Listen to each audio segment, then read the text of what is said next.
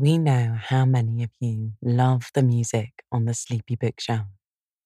Well, now you can listen to it on our sister podcast, Deep Sleep Sounds, while you sleep, work, study, or relax. Just follow the link in the show notes for Deep Sleep Sounds. Good evening, and welcome to the Sleepy Bookshelf, where we put down our worries from the day and pick up a good book. I'm Elizabeth, your host. It's always lovely to have you here with me.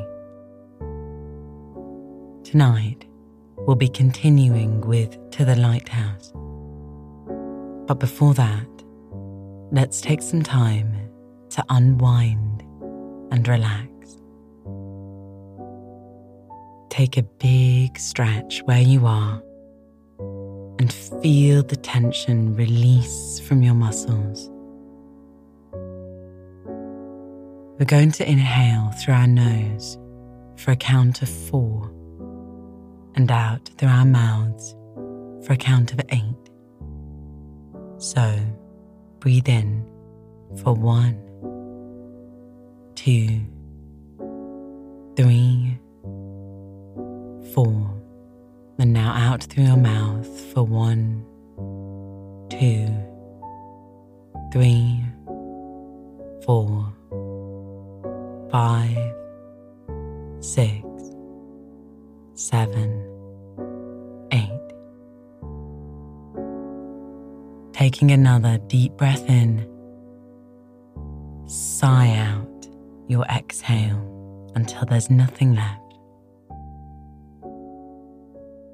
Find a more natural rhythm of breathing while I recap on our last episode. Last time, everyone had come in for the evening and the candles were extinguished. The house fell silent and dark and remained like that for a few years, up until Mrs. Ramsay's sudden death. More years pass, and the house is being kept in relative order by a local woman, Mrs. McNabb, while it is vacant. Years on again, and Prue is set to marry, but dies a year later in childbirth with her first son. All the while, the house is falling into further disrepair, nature creeping in, until World War I begins and Andrew is killed by a shell. Old Mr. Carmichael publishes a book of poetry which does quite well, and Mrs. McNabb is still keeping the house as well as she might in her old age. The family never visit or write, likely finding it too hard to travel with the war still raging. Their clothes and belongings, still just as they had left them, were beginning to rot and mould. The work was too much for Mrs. McNabb to keep on top of. Rats filled the attics. Birds nested in the parlour. Rafters rotted and carpets moulded due to leaks and damps, until one day she received word from one of the girls that they were coming, and could the house be prepared. Another woman, Mrs. Bast, and her son came to help. They had builders do repairs, and the garden was cleaned up. The work was tireless, but complete, when Lily Briscoe and Mr. Carmichael arrived one night by train. And that's where we pick back up tonight, with Lily waking up in the old house the next morning. So lie back and relax as I turn to the next pages of To the Lighthouse.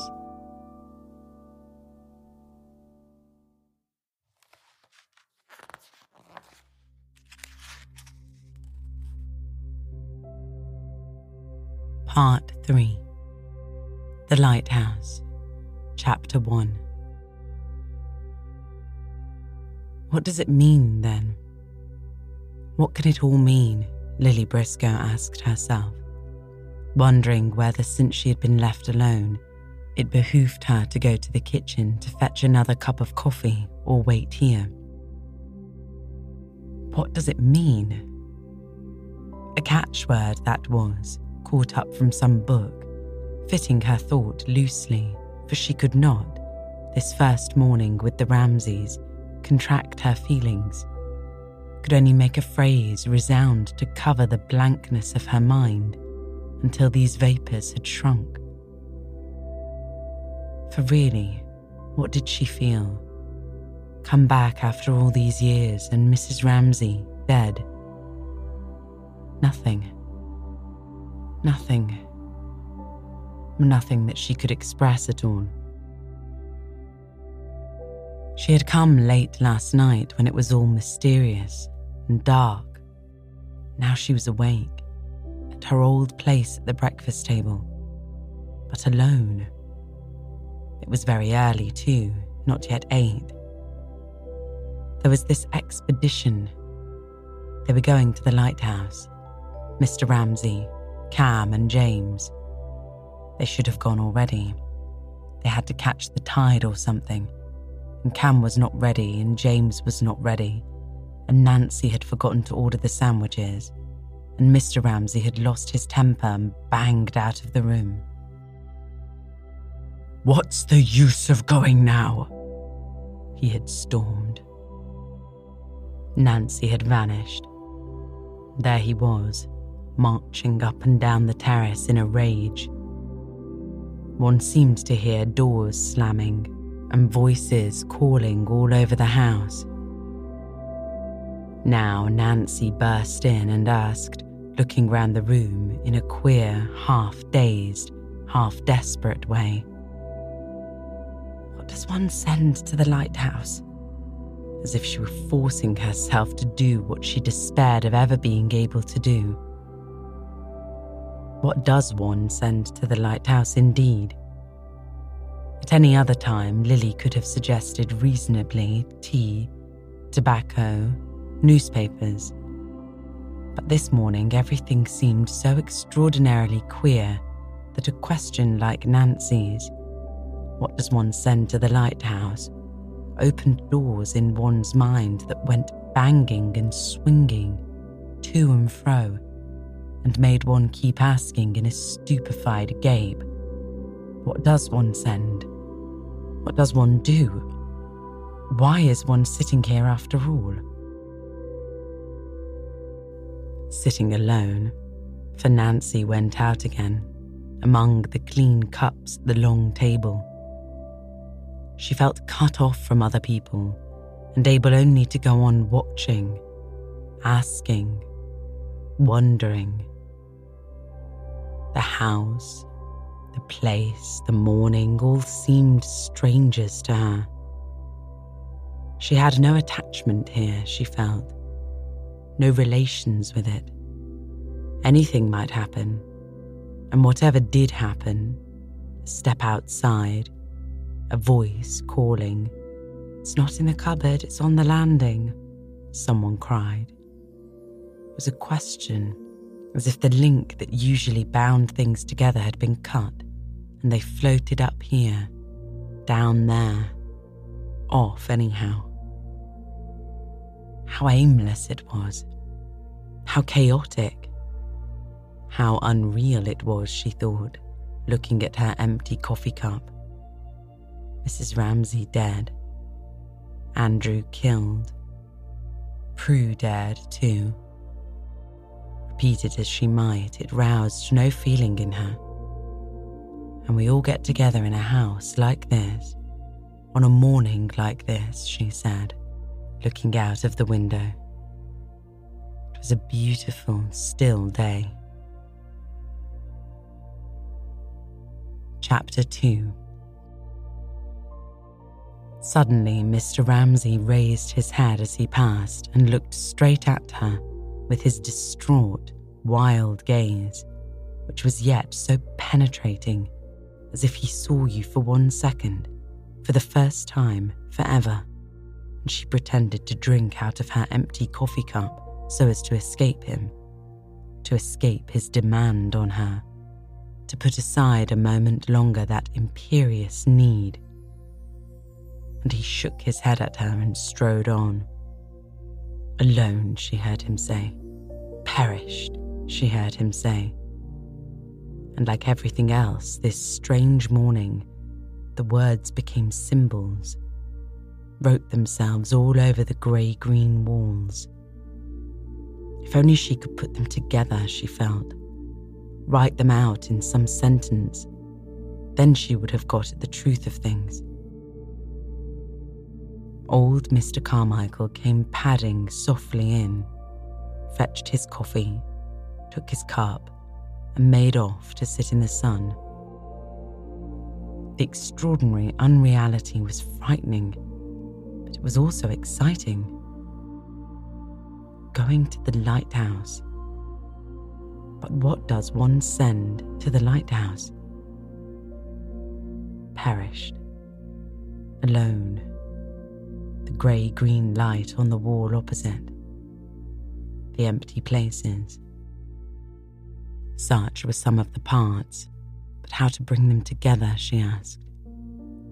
As if any interruption would break the frail shape she was building on the table, she turned back to the window lest Mr. Ramsay should see her. She must escape somewhere. Be alone somewhere.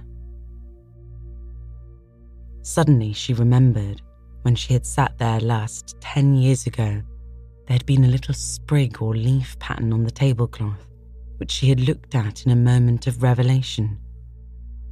There had been a problem about a foreground of a picture. Move the tree to the middle, she had said. She had never finished that picture. She would paint that picture now. It had been knocking about in her mind all these years. Where were her paints, she wondered. Her paints? Yes, she had left them in the hall last night. She would start at once. She got up quickly before Mr. Ramsay returned. She fetched herself a chair. She pitched her easel with her precise old maidish movements on the edge of the lawn, not too close to Mr. Carmichael, but close enough for his protection. Yes, it must have been precisely here that she stood 10 years ago. There was the wall, the hedge, the tree. The question was of some relation between those masses. She had borne it in her mind all these years. It seemed as if the solution had come to her. She knew now what she wanted to do. But with Mr. Ramsay bearing down on her, she could do nothing. Every time he approached, he was walking up and down the terrace. Ruin approached. Chaos approached. She could not paint. She stooped. She turned. She took up this rag. She squeezed that tube. But all she did was to ward him off a moment. He made it impossible for her to do anything. For if she gave him the least chance, if he saw her disengaged a moment, looking his way a moment, he would be on her, saying, as he had said last night, "You find us much changed." Last night he had got up and stopped before her and said that. Silent and staring though they all had sat, the 6 children whom they used to call after the kings and queens of England. The red, the fair, the wicked, the ruthless. She felt how they raged under it. Kind old Mrs. Beckwith said something sensible, but it was a house full of unrelated passions she had felt all that evening. And on top of this chaos, Mr. Ramsay got up, pressed her hand and said, "You will find us much changed." None of them had moved or had spoken, but had sat there as if they were forced to let him say it. Only James, certainly the sullen, scowled at the lamp, and Cam screwed her handkerchief round her finger. Then he reminded them that they were going to the Lighthouse tomorrow. They must be ready in the hall on the stroke of 7:30. Then, with his hand on the door, he stopped. He turned upon them. Did they not want to go? He demanded. Had they dared say no, he had some reason for wanting it. He would have flung himself tragically backwards into the bitter waters of despair. Such gift he had for gesture. He looked like a king in exile. Doggedly, James said yes. Cam stumbled more wretchedly. Yes, oh yes, they'd both be ready, they said. And it struck her. This was a tragedy. Not Paul's, dust and the shroud, but children coerced, their spirits subdued. James was 16, Cam 17, perhaps. She'd looked round for someone who was not there. For Mrs. Ramsay, presumably. But there was only kind Mrs. Beckwith, turning over her sketches under the lamp. Then, being tired, her mind still rising and falling with the sea, the taste and smell that places have long after absence possessing her, the candles wavering in her eyes, she had lost herself and gone under. It was a wonderful night, starlit. The waves sounded as they went upstairs. The moon surprised them, enormous, pale as they passed the staircase window. She had slept at once. She set her clean canvas firmly upon the easel as a barrier, frail but she hoped sufficiently substantial to ward off Mr. Ramsay and his exactingness. She did her best to look, when his back was turned, at her picture. That line there, that mass there. But it was out of the question. Let him be 50 feet away. Let him not even speak to you. Let him not even see you. He permeated. He prevailed. He imposed himself. He changed everything. She could not see the colour. She could not see the lines, even with his back turned to her. She could only think, but he'll be down on me in a moment, demanding something she felt she could not give him. She rejected one brush. She chose another. When would those children come? When would they all be off? She fidgeted. That man, she thought, her anger rising in her, never gave. That man took. She, on the other hand, would be forced to give. Mrs. Ramsay had given. Giving. She had died and had left all this. Really, she was angry with Mrs. Ramsay. With the brush slightly trembling in her fingers, she looked at the hedge, the step, the wall. It was all Mrs. Ramsay's doing. She was dead.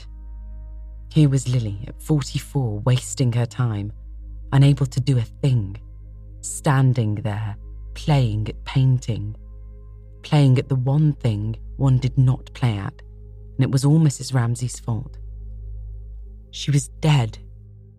The step where she used to sit was empty. She was dead. But why repeat this over and over again? Why be always trying to bring up some feeling she had not got? There was a kind of blasphemy in it. It was all dry, all withered, all spent. They ought not to have asked her. She ought not to have come. One can't waste one's time at 44, she thought. She hated playing at painting. A brush, the one dependable thing in a world of strife, ruin, chaos that one should not play with knowingly even. She detested it. But he made her. You shan't touch your canvas, he seemed to say, bearing down on her. till you've given me what I want of you." Here he was, close upon her again, greedy, distraught. Well, thought Lily in despair, letting her right hand fall at her side, it would be simpler than to have it over. Surely she could imitate from recollection the glow, the rhapsody, the self-surrender she had seen on so many women's faces. On Mrs. Ramsay's, for instance, when on some occasion like this they blazed up. She could remember the look on Mrs. Ramsay's face, into a rapture of sympathy, of delight in the reward they had, which, though the reason of it escaped her, eventually conferred on them the most supreme bliss of which human nature was capable. Here he was, stopped by her side. She would give him what she could. Chapter 3. She seemed to have shriveled slightly, he thought. She looked a little skimpy, wispy, but not unattractive. He liked her. There had been some talk of her marrying William Banks once, but nothing had come of it. His wife had been fond of her. He had been a little out of temper too at breakfast. And then this was one of those moments when an enormous need urged him, without being conscious what it was, to approach any woman, to force them, he did not care how, his need was so great, to give him what he wanted. Sympathy. Was anybody looking after her, he said. Had she everything she wanted? "Oh, thanks, everything," said Lily Briscoe, nervously. Nope, she could not do it. She ought to have floated off instantly upon some wave of sympathetic expansion. The pressure on her was tremendous, but she remained stuck. There was an awful pause. They both looked at the sea. Why, thought Mr. Ramsay, should she look at the sea when I am here? She hoped it would be calm enough for them to land at the lighthouse, she said. The lighthouse? The lighthouse, what's that got to do with it, he thought, impatiently. Instantly, with the force of some primeval gust, for really he could not restrain himself any longer, there issued from him such a groan that any other woman in the whole world would have done something, said something. All except myself, thought Lily, girding at herself bitterly, who am not a woman, but a peevish, ill-tempered, dried-up old maid, presumably. Mr. Ramsay sighed to the full. He waited. Was she not going to say anything? Did she not see what he wanted from her? Then he said he had a particular reason for wanting to go to the lighthouse. His wife used to send the men things. There was a poor boy with a tuberculous hip, the lightkeeper's son. He sighed profoundly. He sighed significantly. All Lily wished was that this enormous flood of grief, this insatiable hunger for sympathy, this demand that she should surrender herself up to him entirely, and even so he had sorrows enough to keep her supplied forever, should leave her, should be diverted. She kept looking at the house, hoping for an interruption before it swept her down in its flow. Such expeditions, said Mr. Ramsay, scraping the ground with his toe, are very painful. Still, Lily said nothing. She is a stock. She is a stone, he said to himself. They are very exhausting, he said, looking with a sickly look that nauseated her. He was acting, she felt. This great man was dramatizing himself. at his beautiful hands. It was horrible. It was indecent. Would they never come, she asked, for she could not sustain this enormous weight of sorrow, support these heavy draperies of grief. He had assumed a pose of extreme decrepitude. He even tottered a little as he stood there, a moment longer. Still, she could say nothing. The whole horizon seemed swept bare of objects to talk about. Could only feel amazedly, as Mr. Ramsay stood there, how his gaze seemed to fall dolefully over the sunny grass and discolour it, and cast over the rubicund, drowsy, entirely contented figure of Mr. Carmichael, reading a French novel on a deck chair, a veil of crape, as if such existence, flaunting its prosperity in a world of woe, were enough to provoke the most dismal thoughts of all. Look at him, he seemed to be saying. Look at me. And indeed, all the time he was feeling, think of me. Think of me. Ah, could that bulk only be wafted alongside of them? Lily wished. Had she only pitched her easel a yard or two closer to him, a man, any man, would staunch this effusion, would stop these lamentations. A woman, she had provoked this horror. A woman, she should have known how to deal with it. It was immensely to her discredit to stand there, dumb. One said, what did one say? Oh, Mr. Ramsay, dear Mr. Ramsay. That was what the kind old lady who sketched, Mrs. Beckwith, would have said instantly, and rightly. But no, they stood there, isolated from the rest of the world. His immense self-pity, his demand for sympathy, poured and spread itself in pools at her feet, and all she did, miserable sinner that she was to draw her skirts a little closer around her ankles, lest she should get wet. In complete silence she stood there, grasping her paintbrush. Heaven could never be sufficiently praised. She heard sounds in the house. James and Cam must be coming. But Mr. Ramsay, as if he knew that his time ran short, exerted upon her solitary figure the immense pressure of his concentrated woe, his age, his frailty, his desolation, when suddenly, tossing his head impatiently in his annoyance, for after all, what woman could resist him? He noticed that his bootlaces were untied. Remarkable boots they were too, Lily thought, looking down at them.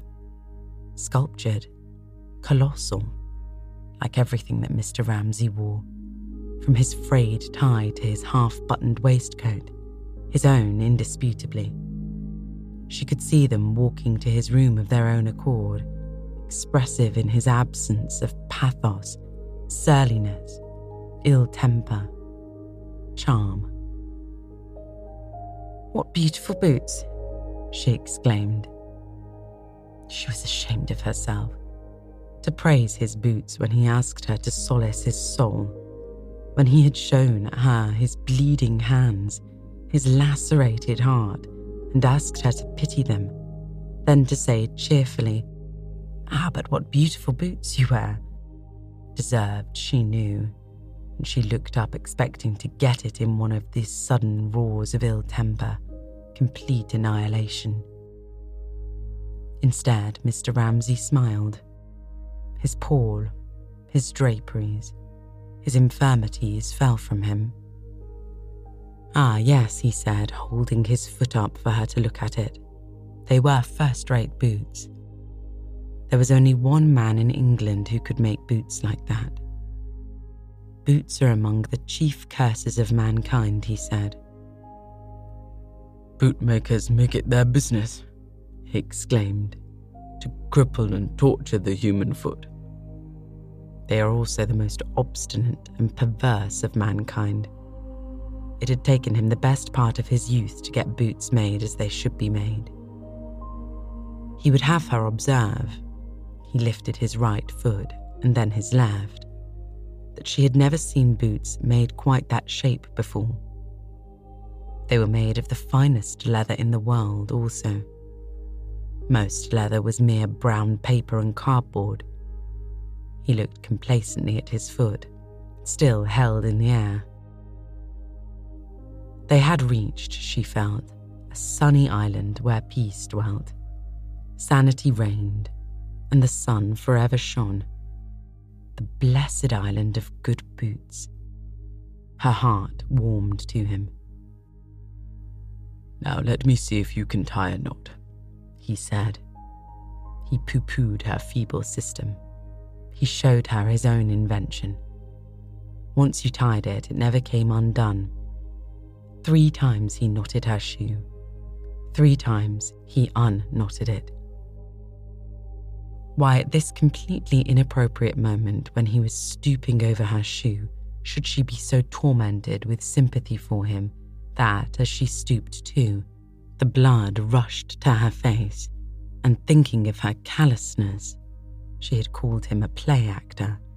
She felt her eyes swell and tingle with tears. Thus occupied, he seemed to her a figure of infinite pathos. He tied knots. He bought boots. There was no helping Mr. Ramsay on the journey he was going. But now, just as she wished to say something, could have said something, perhaps, here they were, Cam and James. They appeared on the terrace. They came, lagging side by side, a serious, melancholy couple. But why was it like that they came? She could not help feeling annoyed with them. They might have come more cheerfully. They might have given him what, now that they were off, she would have not had the chance of giving him. For she felt a sudden emptiness, a frustration. Her feeling had come too late. There it was, ready, but he no longer needed it. He'd become a very distinguished elderly man who had no need of her whatsoever. She felt snubbed. He slung a knapsack round his shoulders. He shared out the parcels. There were a number of them, ill-tied in brown paper. He sent Cam for a cloak. He had all the appearance of a leader making ready for an expedition. Then, wheeling about, he led the way with his firm, military tread in those wonderful boots, carrying brown paper parcels down the path, his children following him. They looked, she thought, as if fate had devoted them to some stern enterprise, and they went to it, still young enough to be drawn acquiescent in their father's wake, obediently, but with a pallor in their eyes which made her feel that they suffered something beyond their years in silence. So they passed the edge of the lawn, and it seemed to Lily that she watched a procession go, drawn on by some stress of common feeling, which made it, faltering and flagging as it was, a little company bound together and strangely impressive to her. Politely, but very distantly, Mr. Ramsay raised his hand and saluted her as they passed. But what a face, she thought, immediately finding the sympathy which she had not been asked to give, troubling her for expression. What had made it like that? Thinking night after night, she supposed, about the reality of kitchen tables, she added, remembering the symbol which her vagueness as to what Mr. Ramsay did think about Andrew had given her. He'd been killed by the splinter of a shell instantly, she bethought her. The kitchen table was something visionary, austere, something bare, hard, not ornamental. There was no colour to it. It was all edges and angles. It was uncompromisingly plain. But Mr. Ramsay kept always his eyes fixed upon it, never allowed himself to be distracted or deluded until his face became worn too, an ascetic, and partook of this unornamented beauty which so deeply impressed her. Then she recalled, standing where he had left her, holding her brush. Worries had fretted it, not so nobly. He must have had his doubts about that table, she supposed. Whether the table was a real table, whether it was worth the time he gave to it, whether he was able, after all, to find it. He had doubts, she felt, or he would have asked less of people. That was what they talked about late at night sometimes, she suspected. And then the next day, Mrs. Ramsay looked tired, and Lily flew into a rage with him over some absurd little thing. But now he had nobody to talk to about that table, or his boots, or his knots.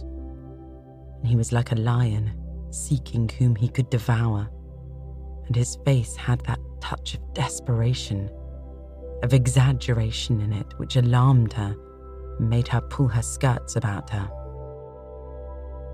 And then, she recalled, there was that sudden revivification, that sudden flare when she praised his boots, that sudden recovery of vitality and interest in ordinary human things, which too passed and changed, for he was always changing and hid nothing, into that other final phase which was new to her and had, she owned, made herself ashamed of her own irritability, when it seemed as if he had shed worries and ambitions and the hope of sympathy and the desire for praise.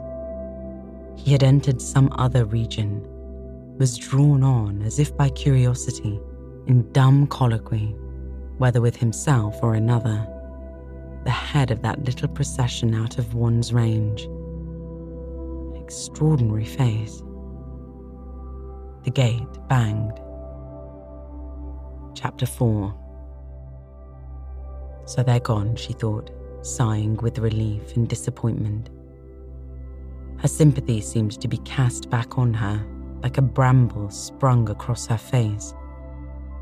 She felt curiously divided, as if one part of her were drawn out there. It was a still day, hazy. The lighthouse looked this morning at an immense distance. The other had fixed itself doggedly, solidly here on the lawn. She saw her canvas as if it had floated up and placed itself, white and uncompromising, directly before her. It seemed to rebuke her with its cold stare for all this hurry and agitation, this folly and waste of emotion. It drastically recalled her and spread through her mind, first a peace, as her disorderly sensations. He had gone and she had been so sorry for him, and she had said nothing, trooped off the field. And then, emptiness. She looked blankly at the canvas, with its uncompromising white stare. From the canvas to the garden. There was something. She stood screwing up her little eyes in her small, puckered face. Something she remembered in the relations of those lines, cutting across, slicing down, and in the mass of the hedge, with its green cave of blues and browns, which had stayed in her mind, which had tied a knot in her mind, so that odds and ends of time, involuntarily, as she walked along the Brompton Road, as she brushed her hair, she found herself painting that picture, passing her eye over it and untying the knot in imagination. But there was all the difference in the world between this planning airily away from the canvas and actually taking her brush and making the mark. She'd taken the wrong brush in her agitation at Mr. Ramsay's presence, and her easel, rammed into the earth so nervously, was at the wrong angle. And now that she had that right, and in doing so had subdued the impertinences and irrelevances that plucked her attention and made her remember how she was such and such a person and had such and such relations to people, she took her hand and raised her brush. For a moment, it stayed, trembling in a painful but exciting ecstasy in the air. Where to begin? That was the question. At what point to make the first mark? One line placed on the canvas committed her to innumerable risks, to frequent and irrevocable decisions. All that in idea seemed simple, became in practice immediately complex, as the waves shaped themselves symmetrically from the cliff top, but to the swimmer among them, divided by steep gulfs and foaming crests. Still, the risk must be run, the mark made. With a curious physical sensation, as if she were urged forward and at the same time must hold herself back, she made her first, quick, decisive stroke. The brush descended. It flickered brown over the white canvas. It left a running mark. The second time she did it, a third time, and so pausing and so flickering, she attained a dancing, rhythmical movement, as if the pauses were one part of the rhythm and the strokes another, and all were related. And so lightly and swiftly pausing, striking, she scored her canvas with brown, running, nervous lines, which had no sooner settled there than they enclosed. She felt it looming out at her, a space. Down in the hollow of one wave, she saw the next wave towering higher and higher above her. For what could be more formidable than that space? Here she was again, she thought, stepping back to look at it, drawn out of gossip, out of living, out of community with people into the presence of this formidable, ancient enemy of hers, this other thing, this truth, this reality, which suddenly lay hands on her, emerged stark at the back of appearances and commanded her attention. She was half unwilling, half reluctant.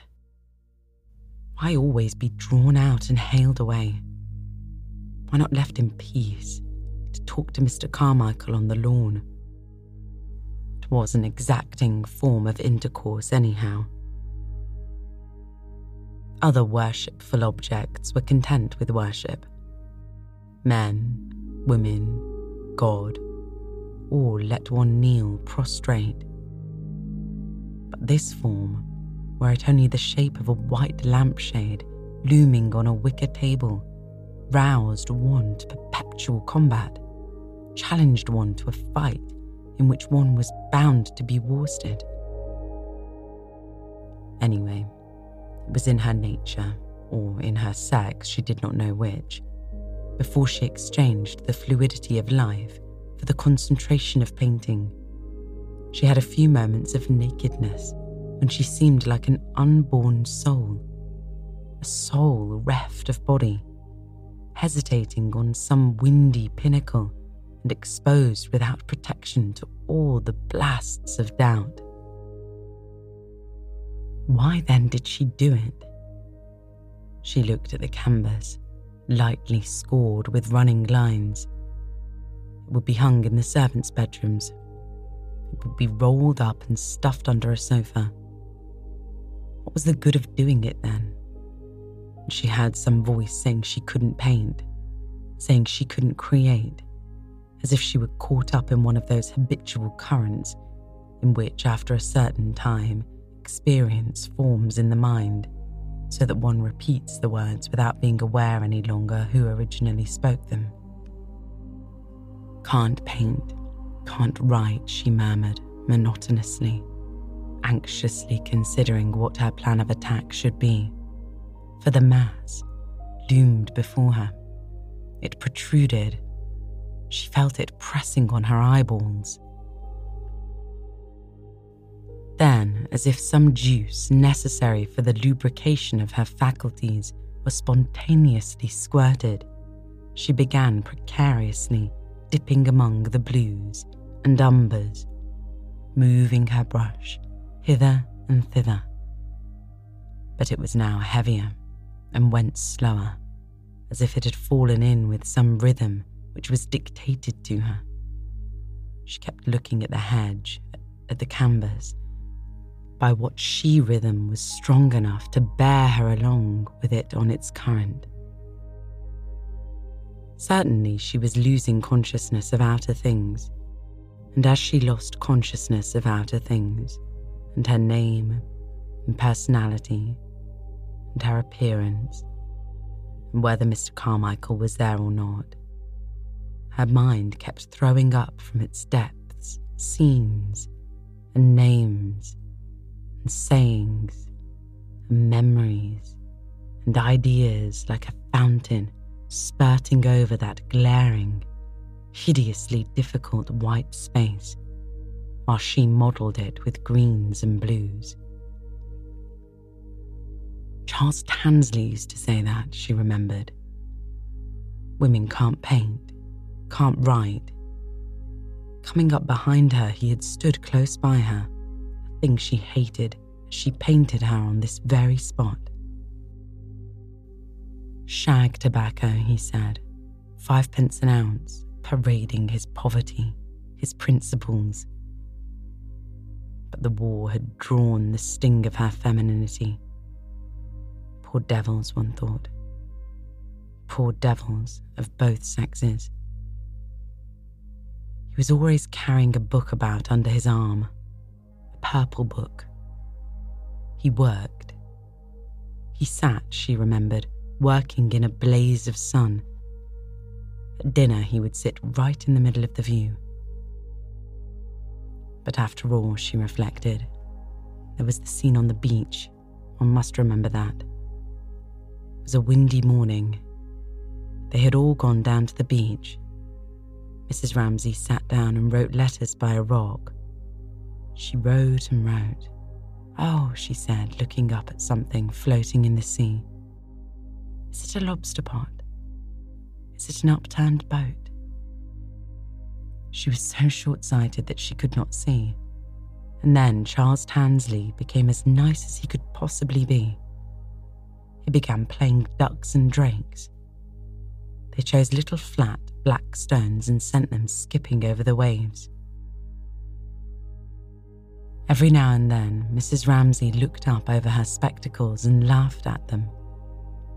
What they said she could not remember, but only she and Charles throwing stones and getting on very well all of a sudden, and Mrs. Ramsay watching them. She was highly conscious of that. Mrs. Ramsay, she thought, stepping back and screwing up her eyes, must have altered the design a good deal when she was sitting on the step with James. There must have been a shadow.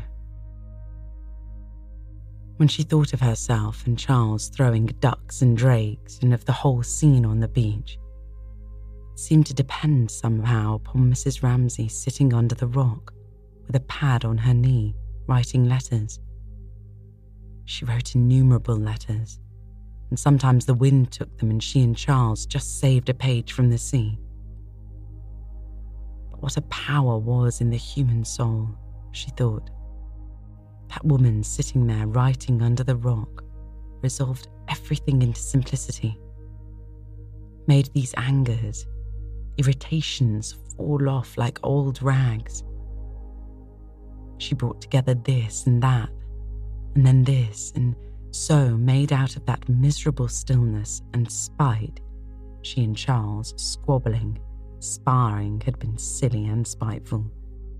Something, this scene on the beach, for example, this moment of friendship and liking, which survived after all these years complete. so that she dipped into it to refashion her memory of him. And there it stayed in the mind, affecting one almost like a work of art. Like a work of art, she repeated, looking from her canvas to the drawing room steps and back again. She must rest for a moment. And resting, looking from one to the other, vaguely, the old question which traversed the sky of the soul perpetually, the vast, the general question which was apt to particularize itself at such moments as these, when she released faculties that had been on the strain, stood over her, paused over her, darkened over her. What is the meaning of life? That was all. A simple question, one that tended to close in on one with years. The great revelation had never come. The great revelation perhaps never did come. Instead, there were little daily miracles, illuminations, matches struck unexpectedly in the dark. And here was one. This, that, and the other. Herself and Charles Tansley in the breaking wave. Mrs. Ramsay bringing them together. Mrs. Ramsay saying, "Life stands still here." And Mrs. Ramsay making of the moment something permanent, as in another sphere Lily herself tried to make of the moment something permanent. This was the nature of a revelation. In the midst of chaos there was shape, this eternal passing and flowing. She looked at the clouds going and the leaves shaking, was struck into stability. Life stand still here, Mrs. Ramsay said. Mrs. Ramsay, Mrs. Ramsay, she repeated. She owed it all to her. All was silence. Nobody seemed yet to be stirring in the house. She looked at it there, sleeping in the early sunlight, with its windows green and blue with the reflected leaves. The faint thought she was thinking of Mrs. Ramsay seemed in consonance with this quiet house, this smoke, this fine early morning air, faint and unreal. It was amazingly pure and exciting. She hoped nobody would open the window or come out of the house, but that she might be left alone to go on thinking, to go on painting. She turned to her canvas, but impelled by some curiosity, driven by the discomfort of the sympathy which she held undischarged, she walked a pace or so to the end of the lawn to see whether, down there on the beach, she could see that little company sailing. Down there, among the little boats which floated, some with their sails furled, some slowly, for it was very calm, moving away. There was one rather apart from the others. The sail was even now being hoisted. She decided that there, in that very distant and entirely silent little boat, Mr. Ramsay was sitting with Cam and James. Now they had got the sail up. Now, after a little flagging and silence, she watched the boat take its way with deliberation past the other boats, out to sea.